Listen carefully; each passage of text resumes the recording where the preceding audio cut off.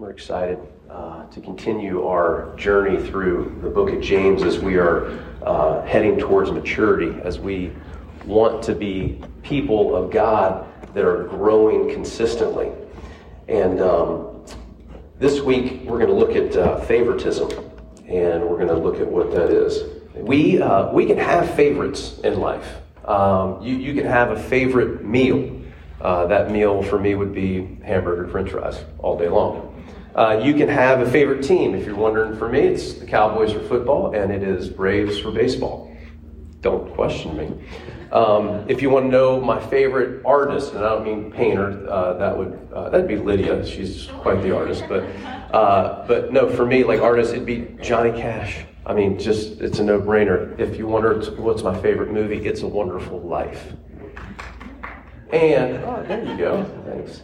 And if you're wondering who is my favorite kid, I will tell you exactly what I say to my kids when they ask that question. Your mom is always my favorite.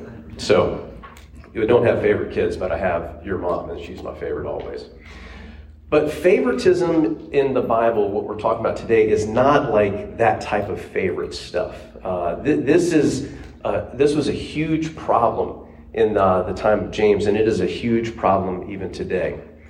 It might look a little different, like the way that we show favoritism may look different, but it clearly is the same heart that we deal with. So let me pray for us, and then I'll have you stand as we read from James chapter 2, beginning in verse 1 in just a few minutes. Lord, this morning as we look at your word, as we look at what you have to say to us, as we look at the book of James and we wonder, what does favoritism look like in our world? What does favoritism look like in the church at large, but also, what about us? What about us as individuals, and what about us as people in a family of faith together? Lord, I pray that you would help us to be diligent about understanding what you have for us, Lord. What is it that you want us to change in our lives? What it is you want us to show as fruit of following you, Lord. We lift this morning up to you in Jesus' name. Amen. Well, if you could please stand as we read together. And we're in James chapter 2, beginning in verse 1. It's on the screen as well if you need it. My brothers and sisters, as believers in our glorious Lord Jesus Christ, don't show favoritism. Suppose a man comes into a meeting wearing a gold ring and fine clothes, and a poor man in shabby clothes also comes in. If you show special attention to the man wearing fine clothes and say, "Here is a good seat for you," but you say to the poor man, "You stand there or sit down on the floor by my feet," have you not discriminated among yourselves and become judges with evil thoughts? Listen, my dear brothers and sisters, has not God chosen those who are poor in the eyes of the world to be rich in faith and to inherit the kingdom he promised those who love him? But you have insulted the poor. Is it not the rich who are exploiting you? Are they not the ones who are dragging you into court? Are they not the ones who are slandering the nobleman of him to whom you belong? If you really keep the royal law found in Scripture, love your neighbor as yourself, you are doing right. But if you show favoritism, you sin, and you are convicted by the law of lawbreakers. For whoever keeps the whole law and yet stumbles at just one point is guilty of breaking all of it. For he who said, "Do not commit adultery," also said, "Do not murder." If you do not commit adultery but do commit murder, you have become a lawbreaker. Speak and act as those who are going to be judged by the law that gives freedom, because judgment without mercy will be shown to anyone who has not been merciful. Mercy triumphs over judgment. Amen. Be seated.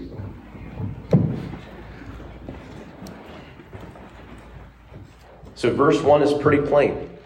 It says, don't show favoritism. This is not a hypothetical problem that James is addressing. And this was a big issue. It is not uncommon even in our day. And James gives us an example that I want to put into words that we would understand, because, not many people that we, walk around and we're like, ooh, that's a nice gold ring, guy. Like, that's not kind of how we do. Our gold rings are more like what we wear, or what we, what shoes we have, what car we drive. So it's like somebody coming into our church, rolling into the parking lot with just a really sweet ride, and they get out of the car, and as they get out of the car, you notice they've got just the best shoes you've ever seen. They're dressed, they got some nice slacks on. They probably have like a $90 golf polo, and it's from the Masters, so they went to Augusta. I mean, this is like, somebody that's like, oh, this guy's got it all together. And this guy comes into our church, and we're like, oh my goodness, we got to meet this guy. Like, who is this guy? And we walk up to him, we introduce ourselves, and he's just, hordes of people are just coming up, and he's asking the same question. Doesn't your church start at 10? And yeah, they'll be here in a few minutes, that type of question. But anybody that's new that comes, they're always here early, and it's like, where's everybody? They'll be here. And we just have this great conversation with this man. And that same Sunday, or another Sunday, somebody walks in, and it's clearly a person that's in need. Maybe they don't quite, fit the stereotypical homeless person that we might think about, but there's something going on. And this person looks like a lot of work. Maybe it's a single mom that comes in and she's dragging 3 kids that are just screaming their heads off. Maybe it's watching how she's, trying to keep it all together, and we're like, can we help you? Or we just flat out, politely, oh, what beautiful children, and walk away. Because one of those scenarios, we're wondering who he is. In the other scenario, we're wondering, what does she want? Like, we assume so much when our favoritism. One in that scenario is favored over the other. And favoritism would be seeing anyone more important or treating someone differently than anybody else. Now, that doesn't mean you can't have different friendships. That doesn't mean that you can't talk to your friends more than you talk to somebody else. But it does mean that, with a close friendship being good, it could become cliquey, right? It could be that we just huddle with our masses and we ignore the people around us. Or we ignore the new people that are here, or the people that are in need. See, this is different. This type of favoritism, this is judging someone as less worthy than another. Whether it's their race, their gender, their sexual orientation, how they vote, their economic standing, what they look like physically, if they have any physical needs, if they have any emotional needs. Do you know that most people are crippled more by emotional needs than physical needs out there? And you really can't see the emotional needs often, can you? Like, everybody that's coming here is broken. Every single one of us. And we try and be polite to those that are obviously those that we want to favor, because my goodness, look at who they are. But we avoid those that are in real need, because, quite frankly, we don't want it to mess up our system. We don't want to get involved, because we know if we get involved, it's going to require a lot of us. And quite frankly, we think to ourselves, is that person of that much value? That's the core of it. That's what favoritism is. And this doesn't just happen in church, but sadly it does. I mean, this is in our everyday interactions. Like, James isn't writing this to the people that are gathering on a specific day of the week and saying, okay, you people here are right now. No, he's writing this letter to the church at large because they were living in a way that was displeasing to God. They were playing favorites. And so, no, you cannot engage everybody that has a need. Like, that's an automatic thing we go to. Like, oh, well, then I shouldn't ignore anybody, and I got to take care of everybody's needs. No, you don't. You can't. But you can be involved through, like, empathy with people. You can't ask questions like, how is that person okay? What does that person need? You can pray for that person. You can maybe get involved in their life. Maybe you're being called to be involved in somebody's life who's in great need right now. That is an excellent way to not show favoritism. But you see, this is about the attitude of our heart. The issue then is the same issue now. It just looks different. But human nature is not. Favoritism is flat out unchristian. Plain and simple. It is like saying that someone that is impressive to the world is worth more than somebody that's not. That is the opposite of Christian. Verse 4 says it's evil. And as Christians, we are inclined towards those in need. We don't size people up.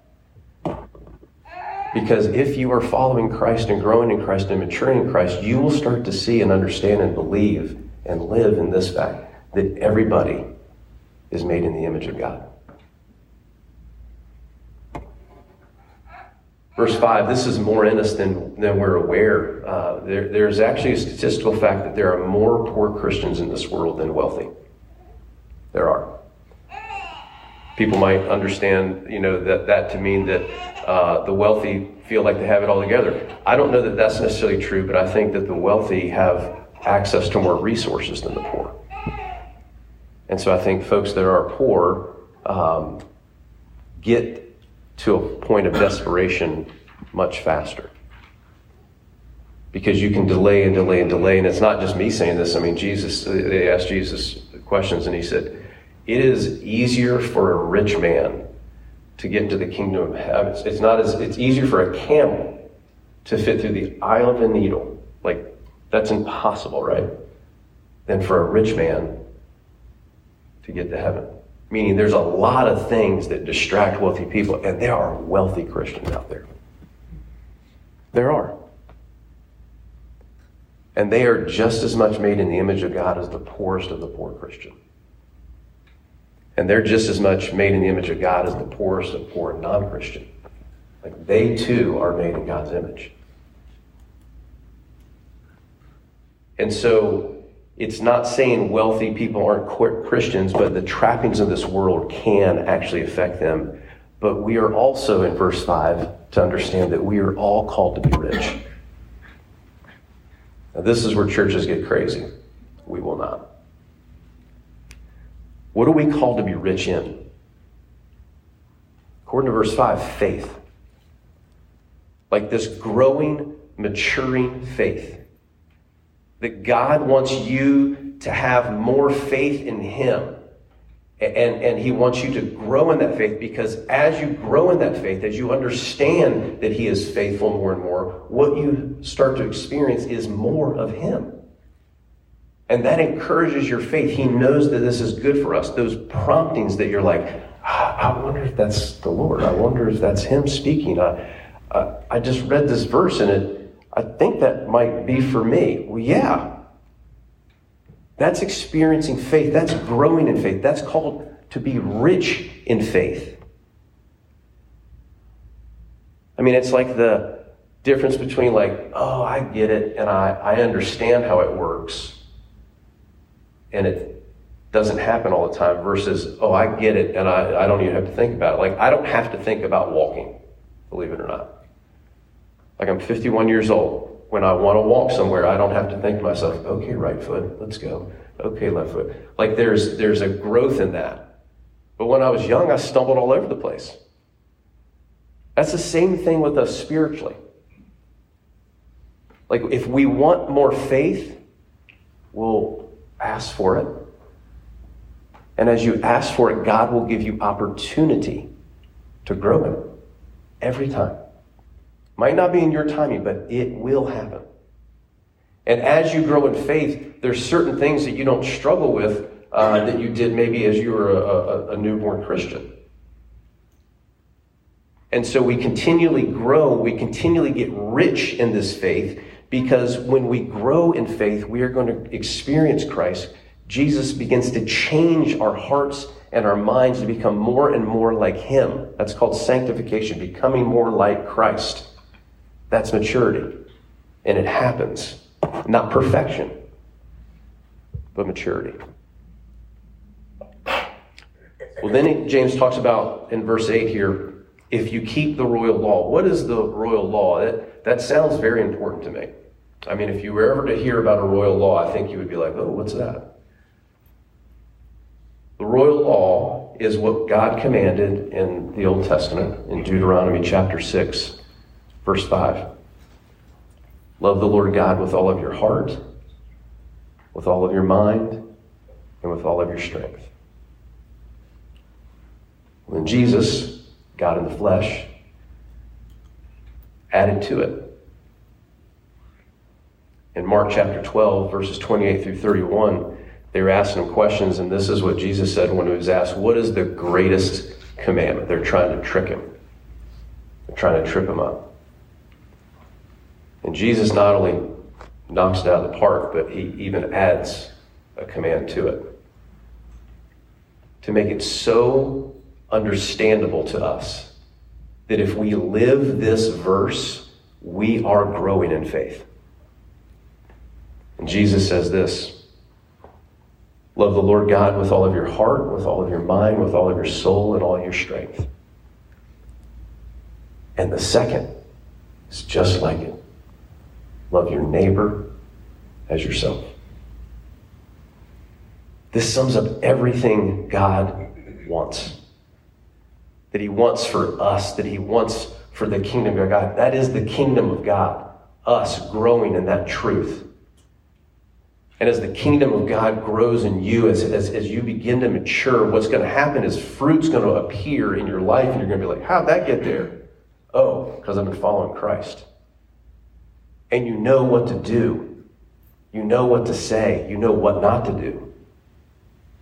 Again, not perfect. Maturing.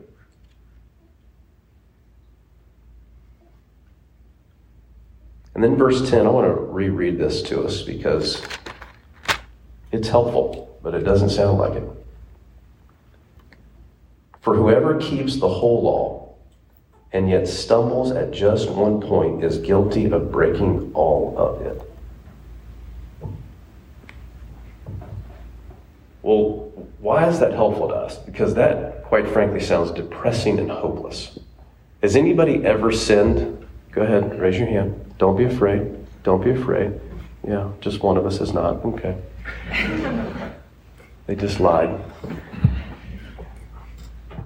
Like, this sounds hopeless, but if I break one of God's commands, I'm guilty of breaking what ultimately? The royal law that Jesus talked about. The royal law that God talked about. It's called the greatest commandment. If we are guilty of sinning in any way, well, what have we done? We've broken the great commandment. Because somewhere along the way, we are clearly not loving God with every bit of ourselves. Or we're not loving our neighbor like we should. I mean, it's something that we choose. I am not often nowadays shocked when I sin, to be frank with you. I might be shocked that like something came out of my mouth, but I'm not shocked that it happened because I know that's in me. It's not like I'm shocked like one time I was driving, talking to somebody, and I literally was talking to him, and I went over the median in the middle of the road. I was genuinely shocked. Like, I did not see it happening. I was too distracted. But I was guilty, right? That wasn't a conscious choice, but think about it. When we sin, more often than not, we are like, oh, I'm doing this, right? Oh, this is happening. Like, we are in that situation.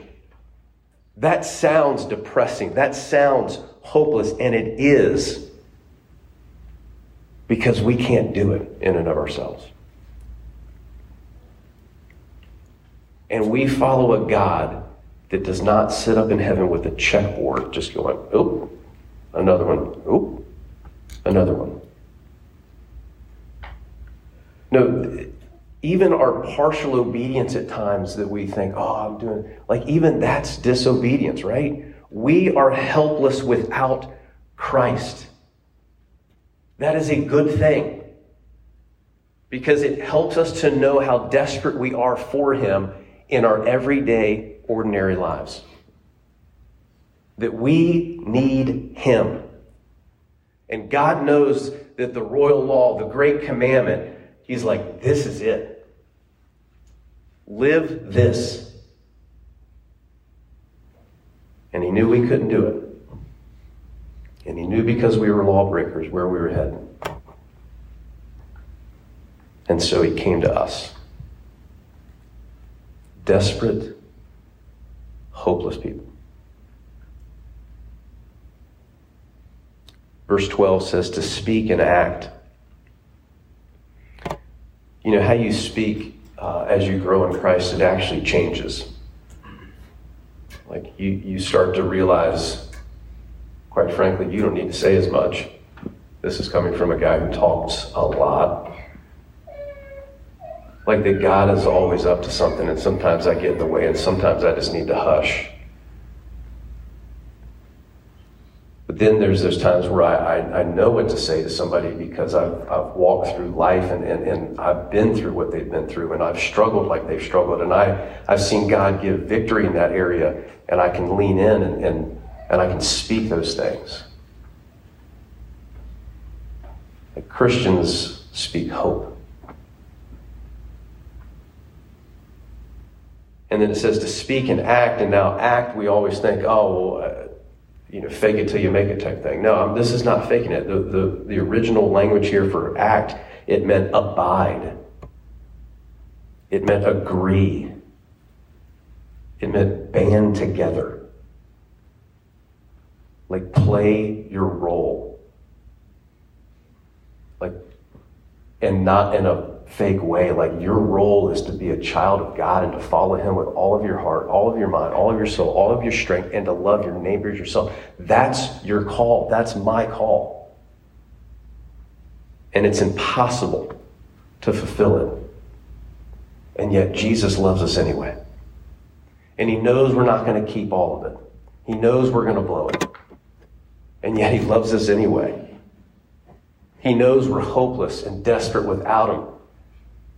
And he loves us anyway. Because verse 13 is like, because changed people are changed by the gospel.